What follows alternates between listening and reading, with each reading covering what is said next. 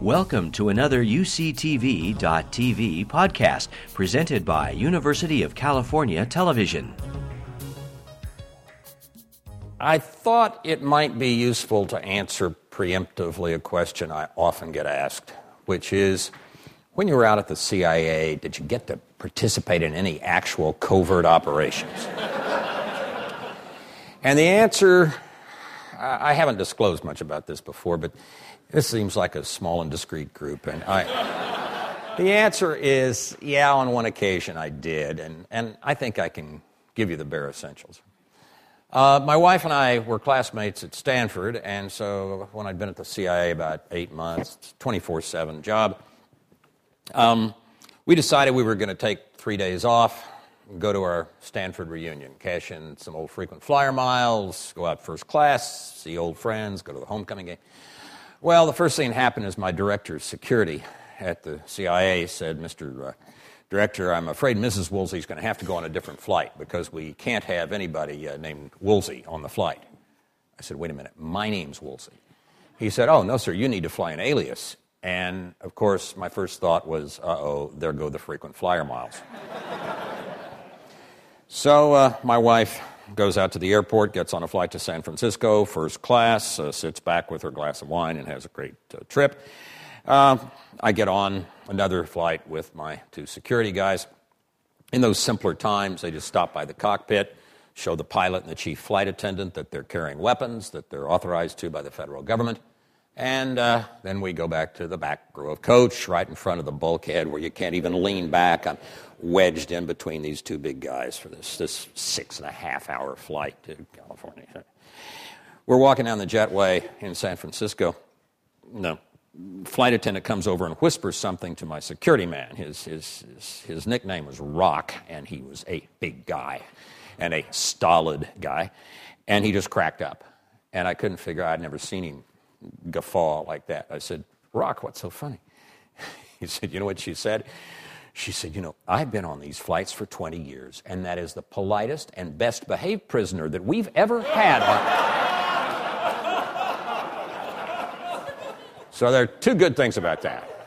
One is I successfully pulled off a covert op, getting to Stanford. And the other is that it was actually about the nicest thing anybody said about me in the 2 years that I was in the job. You don't tend to get many compliments as head of the CIA. Well, I thought I would share with you some thoughts about how we ought to consider deciding about what to do about energy and where, as a nation, it would be a good idea for us to go. And I'm going to approach this a little differently than is standard. The standard way of approaching energy issues, particularly in the academic world these days and in much of the Washington policy world, is to take one criterion, CO2 emissions, and one at a time analyze solutions, cellulosic ethanol for cars, for example, find that solution will not solve the entire problem, reject it, and then go on to do the same thing with something else. It's basically a recipe for continuing despondency. I want to suggest two differences. One is that we should not think in terms of solely analysis, but also of synthesis, and try to come up with a portfolio of approaches to dealing with energy. And the portfolio needs to be big enough to do the job, but not to include everything. So what one often gets sometimes from energy companies' advertisements is that the answer is all of the above. No, sorry, can't afford all of the above. Need to focus some, but also not to assume that one solution is the right one. You might, for example, have put all your money in Bear Stearns, in which case you would probably not be happy. Not a single solution in synthesis. The other is the criteria. I think climate change is an important issue. Be glad to talk about it some in the Q's and A's if people want. But it's not the only issue we face. There really are three sets of issues. One is environmental, including both climate change and local pollution, such as SOx and NOx and particulates and knocking the tops off mountains in Appalachia. One set has to do with security. Can we make sure we're going to be getting the oil we need as long as we're depending in part on OPEC and the Middle East? What about terrorist attacks on various parts of our energy infrastructure? And the third has to do with the affordability and availability to the world of energy solutions. And by the world, I'm including what's sometimes called the bottom 2 billion. The 1.5 billion to 2 billion people in the world who effectively have no energy except maybe a tiny bit of electricity from a generator somewhere in their African village for a few minutes a day. So it is important that energy be actually available to people, not just theoretically available to them. Those three sets of criteria have to be looked at in terms of the threats to our being denied energy. And the way I characterize these in my mind is the environmental problems, the environmental threats, I characterize as concerns of one of the three friends I'm going to introduce you to today, the ghost of John Muir. John Muir, as I'm sure most everybody in this part of the world knows, was the father of the modern environmental movement. He was Teddy Roosevelt's great friend and the father of the not only the Sierra Club but of the whole national park system, etc. And Muir, were he alive today, would be concerned, I think, both about climate change and about individual types of pollution such as SOx and NOx and particulates and the rest. The second ghost, who I have my little conversations with, in a sense, is an individual who is deeply concerned about the security of the United States and of democracies in general and totally committed to protecting them, and that ghost is the ghost of George Patton. Patton is worried, in my little dialogue or trilogue that I'm going to suggest here, not only about oil cutoffs, but about using energy infrastructure, such as the electric grid and its cyber vulnerabilities, as an instrumentality or a way of attacking the United States or other friendly countries, and something that we have to concern ourselves with. And my third ghost is that of Mahatma Gandhi, who best symbolizes, I think, the concern for the bottom 2 billion in the world and for real availability of solutions as distinct from theories. If you look at a map, a satellite map of sub-Saharan Africa taken 30 years ago at night, except for a few spots in Nigeria and a few spots in South Africa, it's almost completely dark because there's essentially no electricity. If you look at that same map, satellite map at night of sub-Saharan Africa, a picture taken, say, yesterday, it will look almost exactly like the picture taken 30 years ago. Dark, no electricity. Because although there have been a few projects, big dams and so forth, that have actually come into existence, generally speaking, the grand plans of the World Bank or others to come up with huge energy projects for sub-Saharan Africa never seem to work out. They never seem to actually get built for one reason or another. Gandhi is concerned about that. Gandhi likes local control. In his Salt March and his other marches to try to bring independence to India, he always carried with him a chakra, which is an Indian spinning wheel, and that chakra is in the middle of the Indian flag. What it symbolizes, among other things, is local self-sufficiency. Gandhi would spin cotton 2 hours a day when he was on his marches. What he was saying to the world was that you should not, if you can avoid it, just pick cotton and ship it off to England or someplace to be processed. If you have been spinning cotton for thousands of years in Indian villages, perfect it, modernize it, continue to do it, become important in the economic change, take responsibility in part for your own control over your own economic life. So Muir, Patton, and Gandhi all, to me at least, kind of symbolize different but equally important concerns about energy. And if you are only dealing with one of them, or only part of what one of them is worried about, say CO2, I don't think you are approaching a reasonable resolution of the problem in a comprehensive way.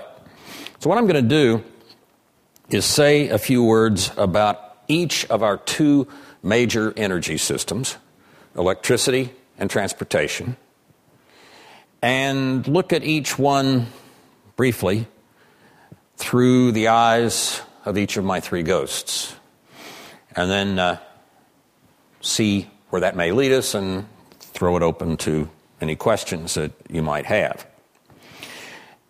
We have several smaller energy systems used for oil, for home heating, etc. in the country, but generally speaking, our two biggest ones and the two biggest in the world are electricity generation and transportation.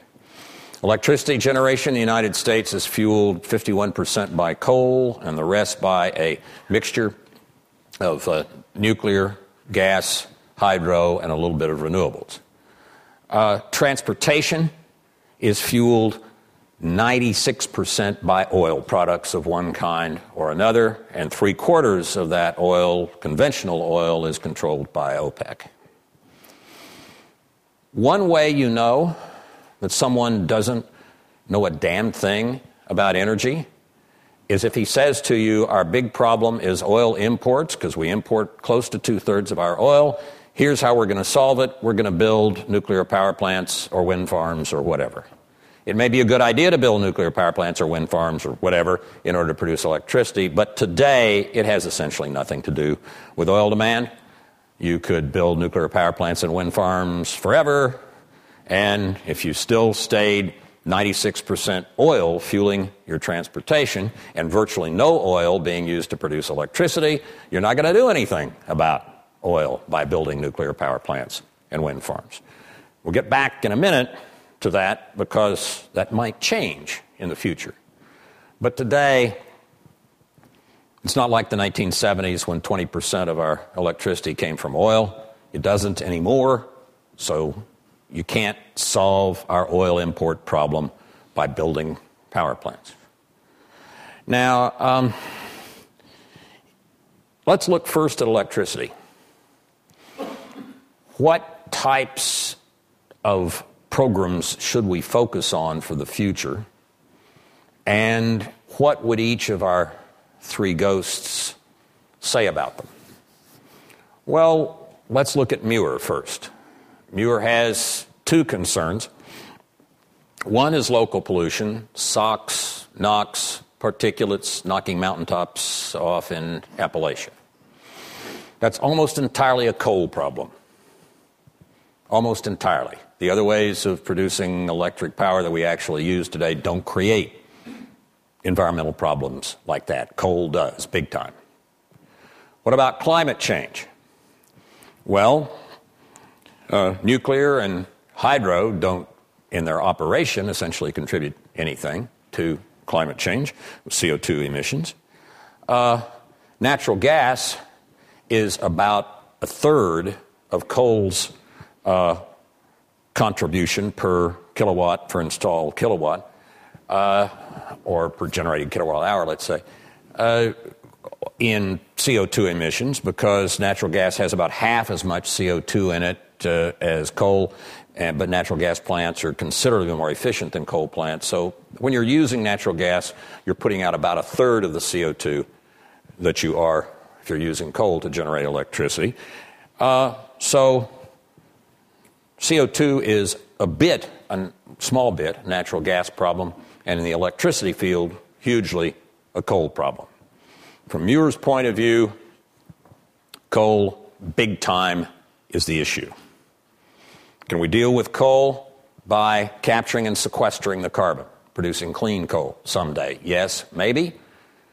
My judgment, likely to be awfully expensive, in part because the infrastructure of pipelines for CO2 you would need in order to capture the CO2 from the coal-fired power plants, move it all over the country in order to put it down into the deep saline aquifers where it probably would have to go, would be an infrastructure approximately as large as the existing infrastructure of oil and gas pipelines. So not a small step. Possibly doable, but I tend not to turn that way if one is looking toward how to generate electricity. Okay, it is often said, you care about CO2, go nuclear. We haven't built a nuclear power plant for 30 years because of some stupid reason, people say, and let's get the government into the business of funding nuclear power plants and build them. It's clean and cheap to operate. Let's go. Couple of problems. First of all, nuclear power plants per installed watt cost between 4 and 5 times what natural gas plants do. They're very cheap to operate, but extremely expensive to build, which is why the market hasn't built any in 30 years, and they will only be built with very substantial federal subsidies. Well, still, CO2 is an important issue. We may well need to go that way in spite of the expense of construction and the need for that kind of a subsidy. What, if anything else, is wrong with nuclear power? I would suggest this. Back in the early 90s, we had underway work going on, some of it at Livermore, at the national laboratories, on different types of nuclear cycles. Fast converter reactors that essentially eat their own waste. Thorium cycle that's a lot less likely to be able to be diverted into nuclear weapons than what we have today. You can get disagreements among experts about whether or not those would be adequate in keeping us away from having a nuclear reactor be a source of fissile material for nuclear weapons. But there's very little plausible disagreement with the following proposition. Assuming we are going to have to stay with light water reactors of the current type for a substantial period of time, while new technologies may be invented, building added nuclear reactors in the U.S. and getting back into the nuclear business is almost certainly going to push the companies that get into that to keep their costs down by selling such reactors as widely as possible. Now, if there weren't a proliferation problem, we might say it doesn't matter that when we sell nuclear reactors abroad, we won't always be selling to, say, Switzerland, and we may be selling to Saudi Arabia, to Egypt, etc. But the problem is that with the current type of light water reactors and the current international treaty regime, the Non-Proliferation Treaty, every light water reactor is a potential source of the fissile material one needs for the nuclear weapons, because the current treaty regime does not keep you out of enriching uranium or reprocessing plutonium. And when you enrich uranium up to the 5% level that you need for producing electricity, you are about 2/3, maybe nearly 3/4 of the way in terms of the work that needs to be done toward enriching it up to the level of 90% or so that you need for a nuclear weapon. North Korea has shown this. Iran has shown this. If you are selling light water reactors to anybody who wants to buy them, including, say, countries like Egypt and Saudi Arabia, which are very much on the list, you are a Johnny Appleseed of nuclear weapons. You are moving around the earth planting future nuclear weapons, because the weapon itself is pretty easy to design. The problem is getting the fissile material. And the fissile material, especially highly enriched uranium, can come just from the enrichment process. So we got a big problem with nukes. In a different world, a different international treaty regime, a world, as Tennyson, I think, put it, where there's a parliament of man, where everybody's a democracy, where there's full transparency, where countries don't cheat. In that imaginary world, this might be fine. But short of that, we got a real problem with nukes. Well, what else can you use for baseload? Clearly, Woolsey, people are saying, yeah, you're an enthusiast for solar and wind and this renewable stuff. But, you know, the sun only shines in the daytime, and on days like this, not necessarily in the daytime. The wind generally blows at night. It's going to take a long time to get enough renewables in. What are you going to use for your base load of electricity so we don't have to give up hot showers and cold beer while we're headed toward this lovely renewable future out there somewhere in the future? I would suggest the most likely base load for the foreseeable future now is natural gas. Gas does produce some CO2, but so much less than coal, it's not, I think, nearly as much a problem as coal, and it essentially produces none of the other types of pollution, except that the new gas shale formations that are being discovered and have radically increased people's estimates of how much natural gas is available in this country and around the world have to be exploited by a process called hydrofracturing or fracking, which, if you look, for example, front page story in yesterday's Wall Street Journal, may create problems with the water that's been put under pressure and pumped into the well, fracturing it, enabling the extraction of natural gas, the water coming back up out of the well, having a lot of pollutants attached to it, needs to be cleaned or disposed of. It's an issue. It's something we got to deal with. We can't just go polluting every place that is sitting on top of a gas field. But, at least in my judgment, there is likely to be more than one technological solution to this, but we need to get on it and work on it. If we solve the pollution water problem from hydrofracturing, natural gas has some rather remarkable opportunities as a baseload. The reason we haven't gone to it more than we have in the past is not the cost of new plants. They're low. By the way, if you're driving along a freeway and you see a flatbed truck passing you and it has what looks like an aircraft engine on it, maybe an aircraft engine or it may be a natural gas plant. Smallest ones are effectively aircraft engines. So natural gas also, by the way, lends itself to cogeneration, capturing the waste heat from the generation of electricity and using it a second time, say to heat a building or otherwise. The Danes, by the way, get about a third of their electricity from cogeneration of that sort. We get about 5 or 6% of ours from it in the United States, just because public utility commissions haven't wanted to get into it. They'd rather have people build power plants, I suppose. But natural gas has some real advantages with cogeneration. And it is, at least apparently, from the sites where one can get the shale and how broadly dispersed they are, it creates a possibility of getting gas from a wide range of places. Good news potentially for Europe. Natural gas production in Europe would free the Europeans from the whims of Mr. Putin, who, whenever he gets mad at somebody, seems to turn off their natural gas.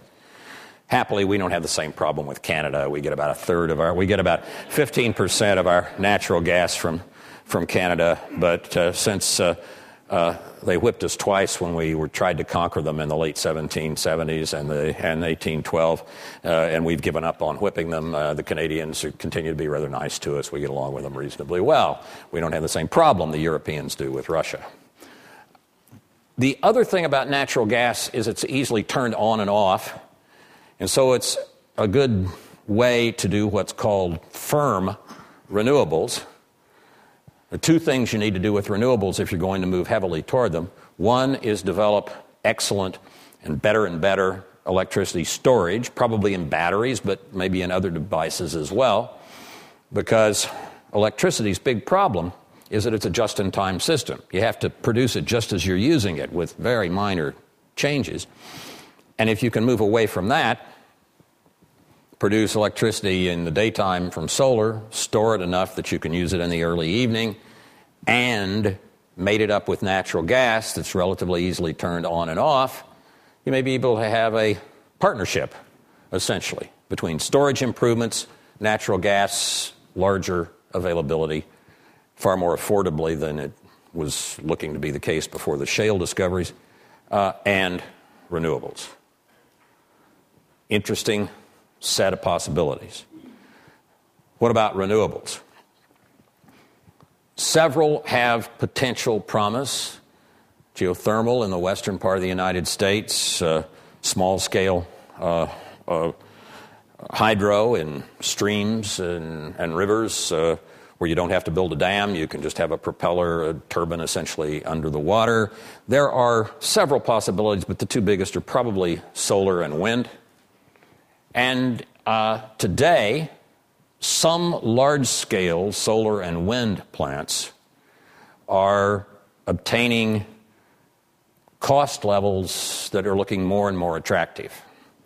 Thermal solar in the Mojave Desert, wind farms in Texas and central part of the United States. The problem is that once you generate the electricity from the sun in the Mojave or from the wind in Kansas, you got to get it to where people are.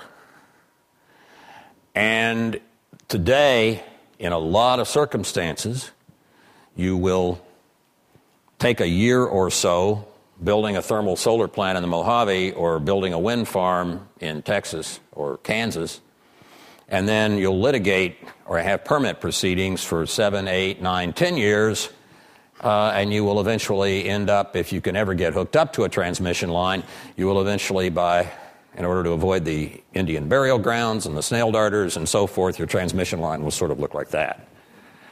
And maybe it'll get in a few years and maybe it won't. Transmission, long-distance transmission, therefore, creates some serious blockage to actually having the power in hand. Quick word about what Patton thinks about electricity. He's got two main concerns. Attacks on the electricity grid, particularly on the transformers by terrorist groups, and hacking into the SCADA, supervisory control and data acquisition systems that control the grid.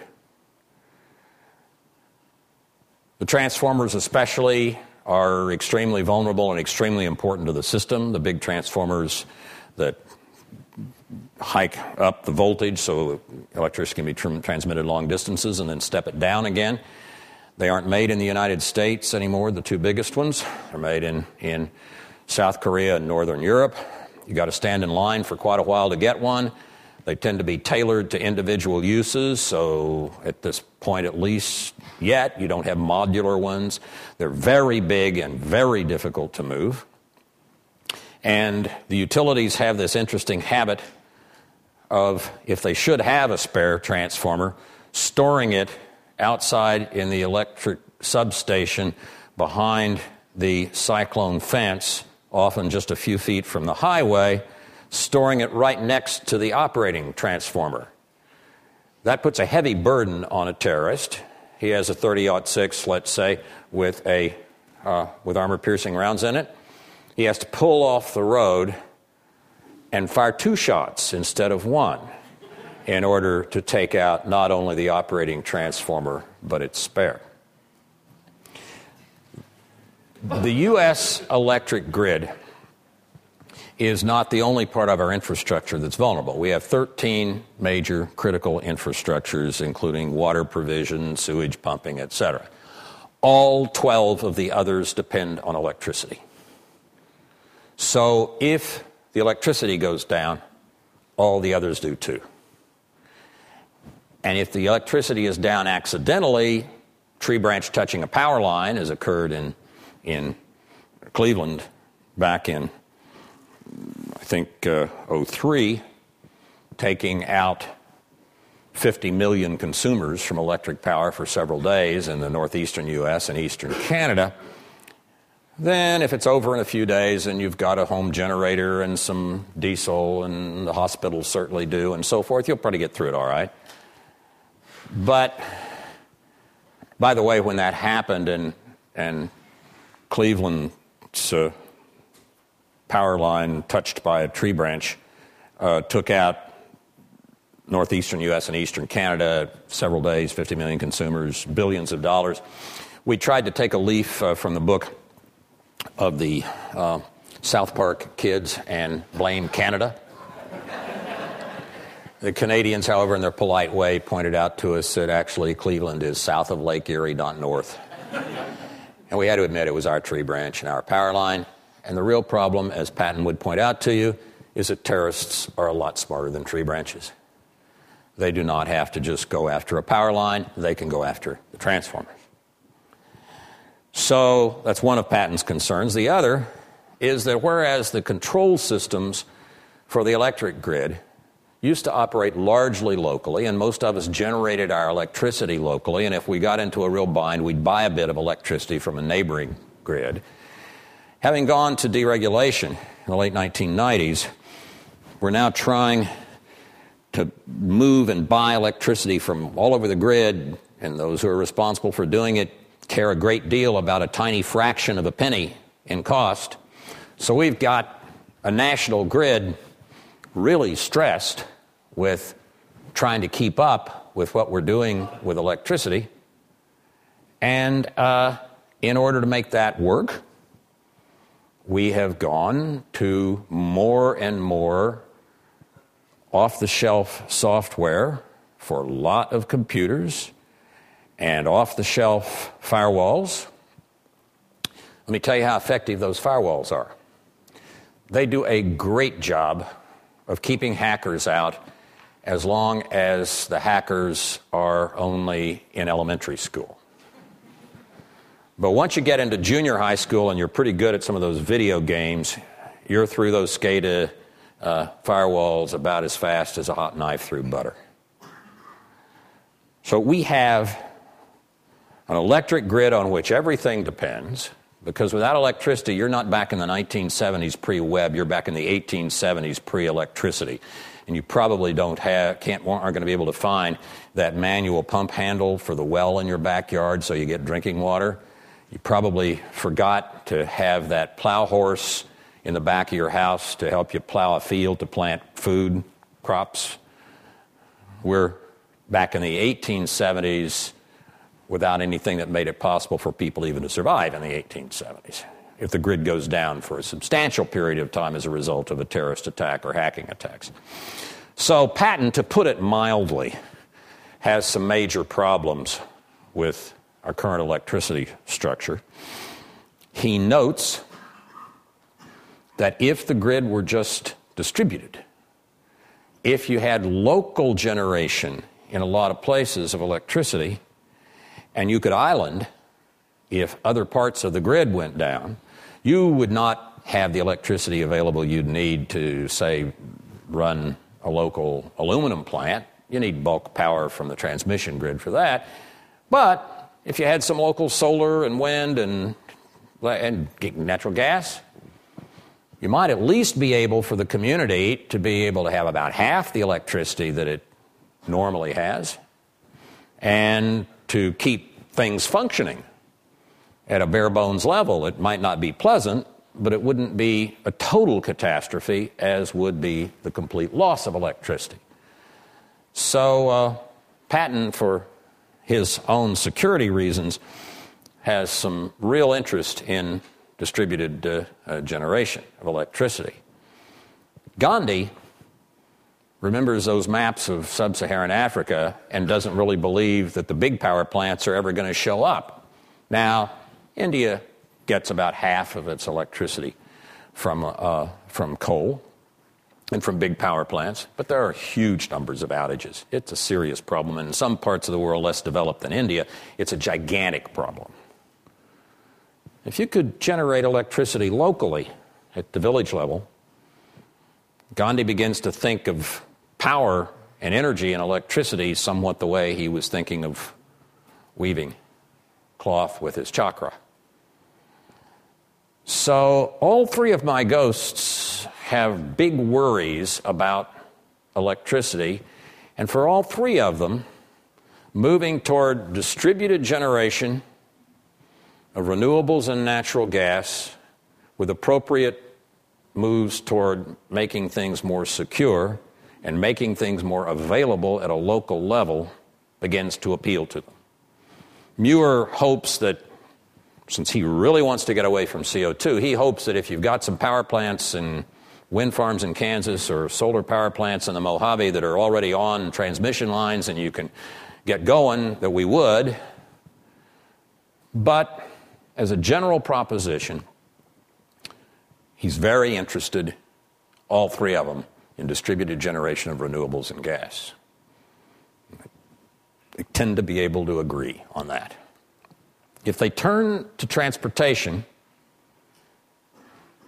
they could all also agree, I would think, that Andy Frank and some of his colleagues have started something pretty interesting some years ago, namely the electrification of transportation. Are we going to be able to move really quickly toward all-electric vehicles? Well, if you've got a spare $100,000 and you want to put it in a sports car like Tesla, great. They're wonderful little things. But short of that, and short of full electrification, plug-in hybrids have some real possibilities.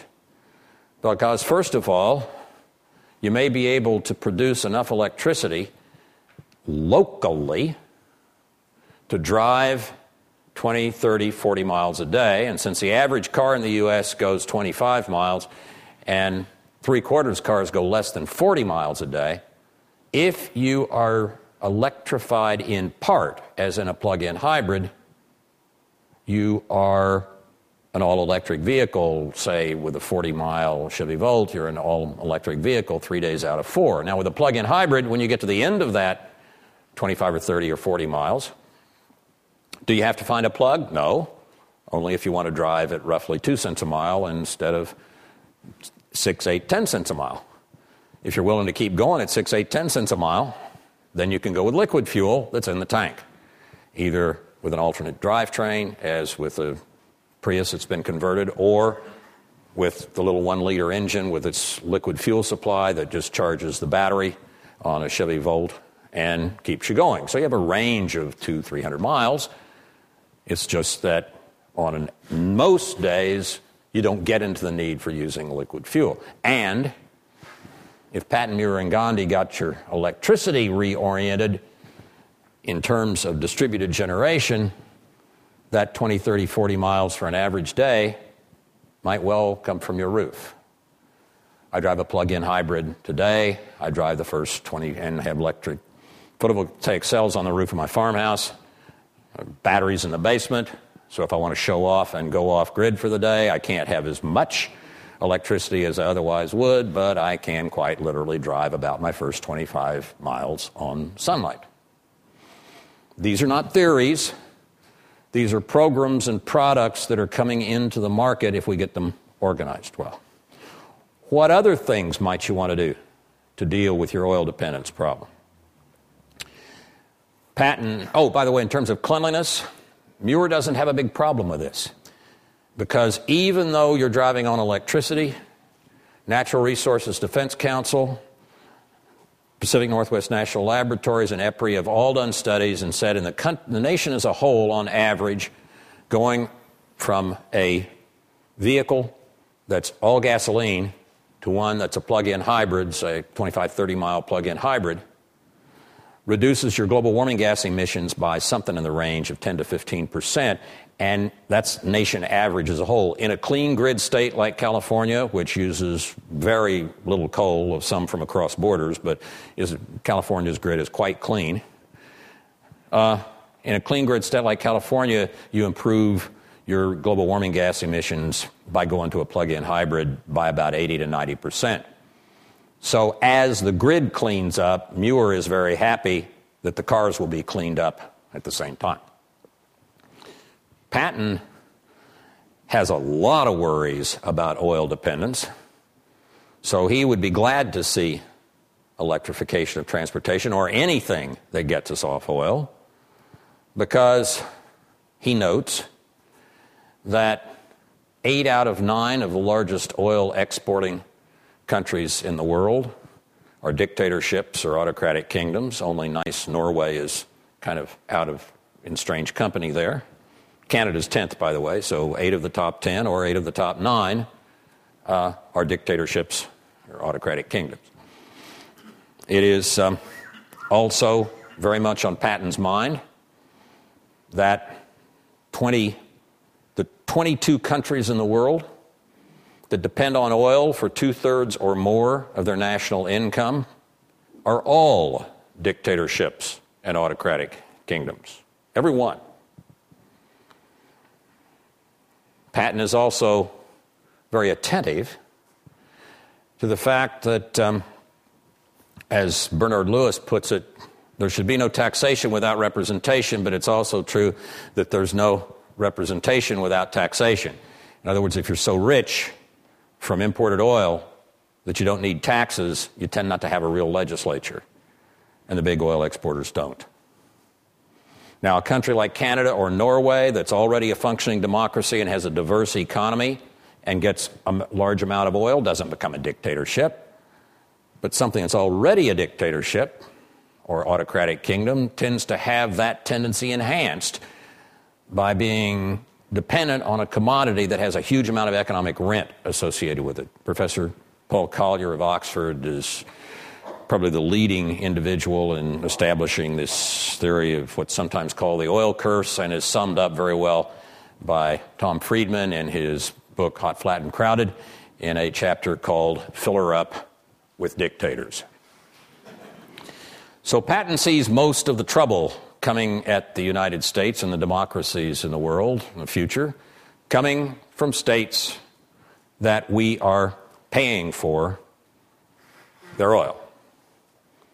He also notes that we borrow at $70 a barrel oil, we borrow about $1 billion a day to finance our oil imports, just the imports, which are approaching 2/3 of our oil. And Patton is also more than slightly worried about Saudi Arabia. He points out that Lawrence Wright, the author of The Looming Tower, I think is the best book, by the way, on Al-Qaeda and 9/11. Wright says in there that with between 1% and 2% of the world's Muslims, the Saudis control approximately 90% of the world's Islamic institutions. That's paid for by the hundreds and hundreds of billions of dollars a year the world ships to OPEC, and Saudis in particular. And so we find that this war on terrorism that we're in, or call it contingency operations abroad if you want to be more politically correct,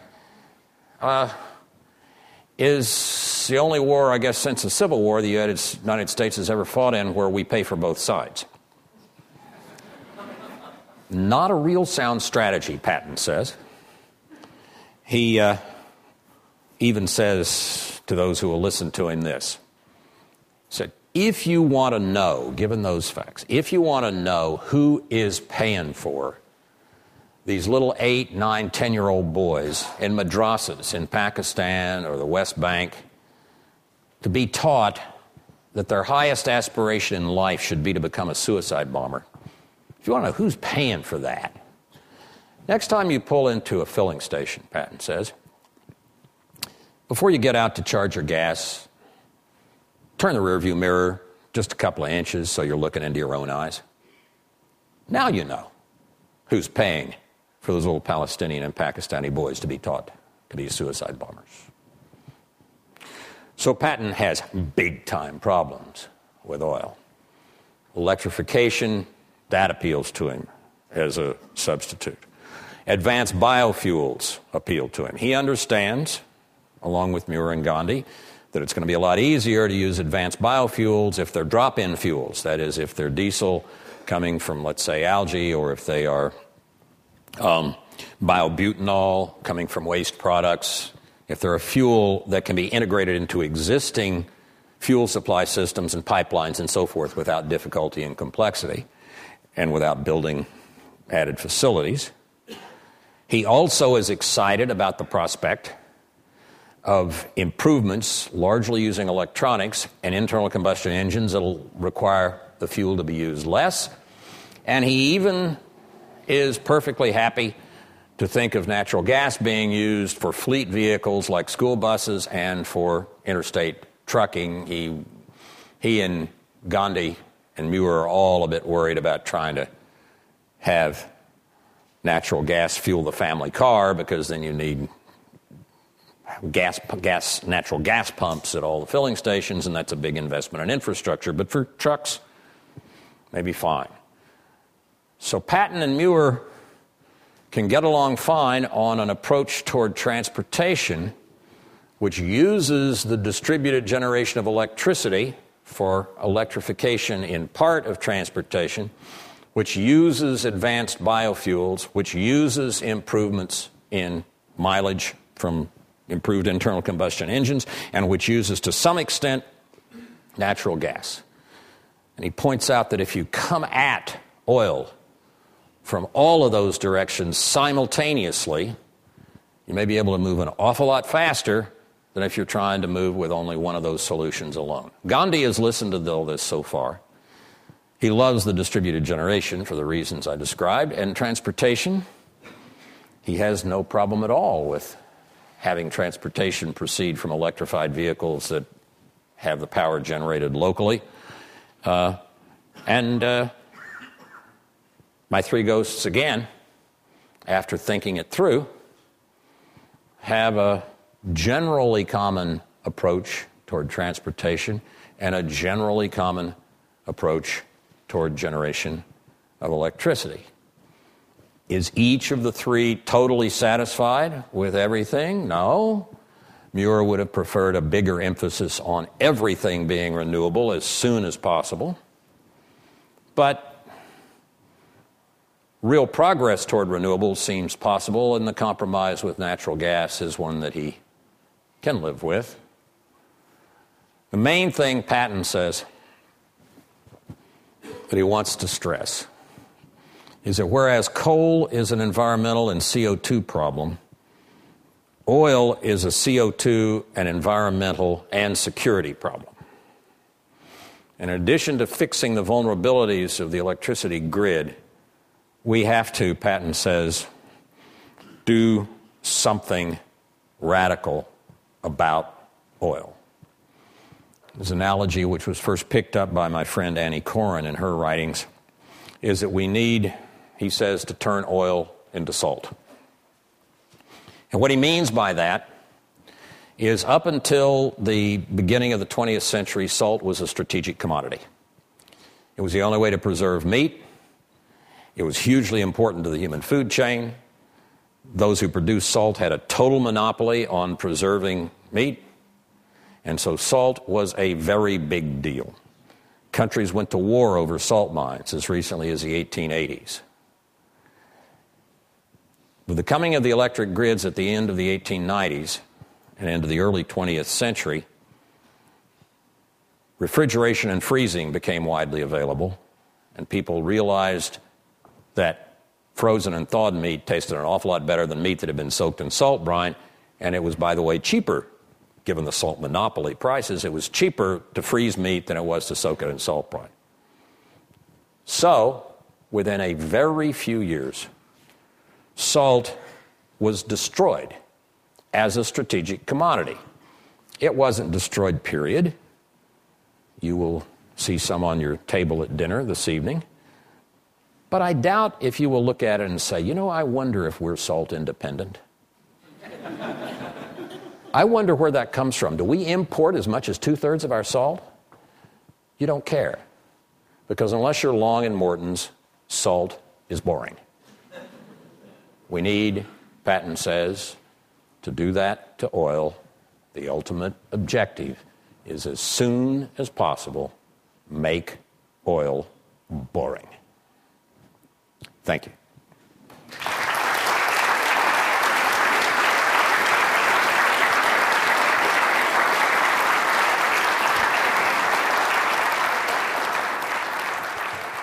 Jim, thank you very much for those fascinating remarks. And if you'd permit me, I'd like to begin with the first question. We're delighted to have a number of our students and alumni here today from the Graduate School of Management. And so in addition to being fascinated with your comments about technology and security and policy issues, they might also be very interested in your fascinating career and its evolution. So I wonder if you could tell us a little bit about some key point, an experience that you had in your career that led you on to this path, in particular in security-related issues and government policy. You sure you want me to do this? Okay. All right. I was born to two Scoop Jackson Democrats, and I'm a Scoop Jackson Democrat. These days you'd probably call me a Joe Lieberman Democrat or near Democrat. And so I've always been kind of conservative on foreign policy issues and kind of liberal on domestic stuff. In law school in 67, 68, my last year in law school, I got sufficiently fed up with Westmoreland's search and destroy operations in Vietnam that I founded Yale Citizens for Eugene McCarthy for president. I was effectively the head of the anti-war movement at Yale in 67, 68. And let me tell you, it takes a lot to get me into an anti-war movement, but Westmoreland managed. And so I spent a chunk of my time, my last year in law school, getting lots of people to get clean for Gene and shave their beards and go up to New Hampshire and go door to door and all the stuff we did that got 42% of the vote in the 68 presidential primary for McCarthy and caused Johnson to withdraw from the race for the presidency and to replace Westmoreland with Abrams and so forth. I went on active duty in the summer of 68, right at the end of this, because I had an ROTC commission and my own personal views on the war in political terms, I thought should not affect my obligation to serve in the military, which I had, so I went on active duty. I had written a piece for Yale on cost-effectiveness analysis and program budgeting for urban police departments for the Law Journal. It was noticed by a man named Alan Enthoven, who was running a group, a small staff for the Secretary of Defense doing cost-effectiveness analysis of all kinds of military matters. So he offered me a job in the Pentagon, and I was sitting in a vault, actually, doing cost-effectiveness analysis of how to design reconnaissance satellites, when a few months later, in January of 69, my wife and I got invited to an engagement party. It was the engagement party of an old friend of ours from Stanford who was marrying the daughter of the Deputy Secretary of Defense, Paul Nitze. Nitze, wonderful man, had served presidents going back, FDR, all the way, long time. And Nitze, very much a member of the Washington establishment. The engagement party was 200 or 300 people, black tie, F Street Club, 6 courses, the Dean Achesons, it was ta-ta, with a few of us who were much younger and were going to be in the wedding party. Somehow, standing in the middle of the F Street Club at this black tie reception before this big dinner, Lieutenant Woolsey and Deputy Secretary of Defense Nitze get into a loud and angry argument about the Vietnam War. Nitze, we each had champagne flutes, which had been emptied. Nitze starts poking at me with his champagne flute. I poke back but retreat, sort of like a young upstart having challenged D'Artagnan. I'm pinned against the windows, fending him off. His wife comes and hauls him in. Everybody goes in for dinner. Driving home that evening, I said to my wife, well, Nitze and I got in a little discussion about the war. And she said, yeah, everybody noticed. I said, but, it doesn't matter. He's only going to be around another couple of weeks, and then the Republicans come in, so I forget about it. Well, that's true. Nothing happened. And then about 3 months later, along about March or April, Nitze comes back because everybody wants Nitze to work for him. And Laird, the new Secretary of Defense, needs somebody to go over and negotiate with the Soviets in Helsinki and Vienna about strategic nuclear weapons. It's this new idea, arms control negotiations. And so my boss gives me a call, and he says, Jim, Nitze's back. I said, yeah, I heard. And he said, he's going to go over and negotiate with the Soviets in Helsinki and Vienna about all our strategic forces, and he needs an assistant. He needs somebody to draft the statements and to keep track of stuff, and you're a lawyer, it might be a treaty, might be some legal work involved, and you've been working on intelligence, that may be relevant. Would you be interested? And I said, well, I can't think of anything I'd rather do as a lieutenant in the Army than go over to Helsinki and Vienna and negotiate with the Soviets about strategic weapons. Sounds pretty interesting. But I said, I've only met Nitze once, and it didn't go real well. And Charles kind of grinned and said, well, that must be what he meant. I said, what do you mean? He said, well, I mentioned your name to him, and he paused for a minute. And then after a minute, he kind of grinned, and he said, yeah. He said, that's fine. He said, send Woolsey on up. He may not know what the hell he's talking about, but at least he'll speak up.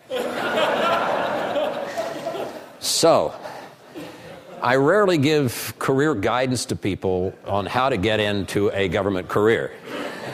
What worked for me was being a brash kid and getting into an argument at a black-tie dinner he was hosting for his daughter's engagement with the Deputy Secretary of Defense as a lieutenant in the Army, and the marvelous man hired me really because I'd gotten in the argument with him. Because that's what Paul Nitze was like. What it says about me is I was a brash kid. What it says about him, and he was a remarkable man. I guess I'd say the most important thing is see if you can find somebody like Nitze, somebody who wants you to argue with him, to present alternate views, not to say, yes, sir, whatever you say, sir. If the person only wants you to say, yes, sir, whatever you say, sir, it probably will be a pretty boring job, and it may not be a very useful one. But if you find somebody like that, and I was just lucky, if you find somebody like Paul Nitze, almost no matter what he or she is working on, go work with them. That's what I'd say. You've been listening to a podcast by University of California Television. For more information about this program or UCTV, visit us online at uctv.tv.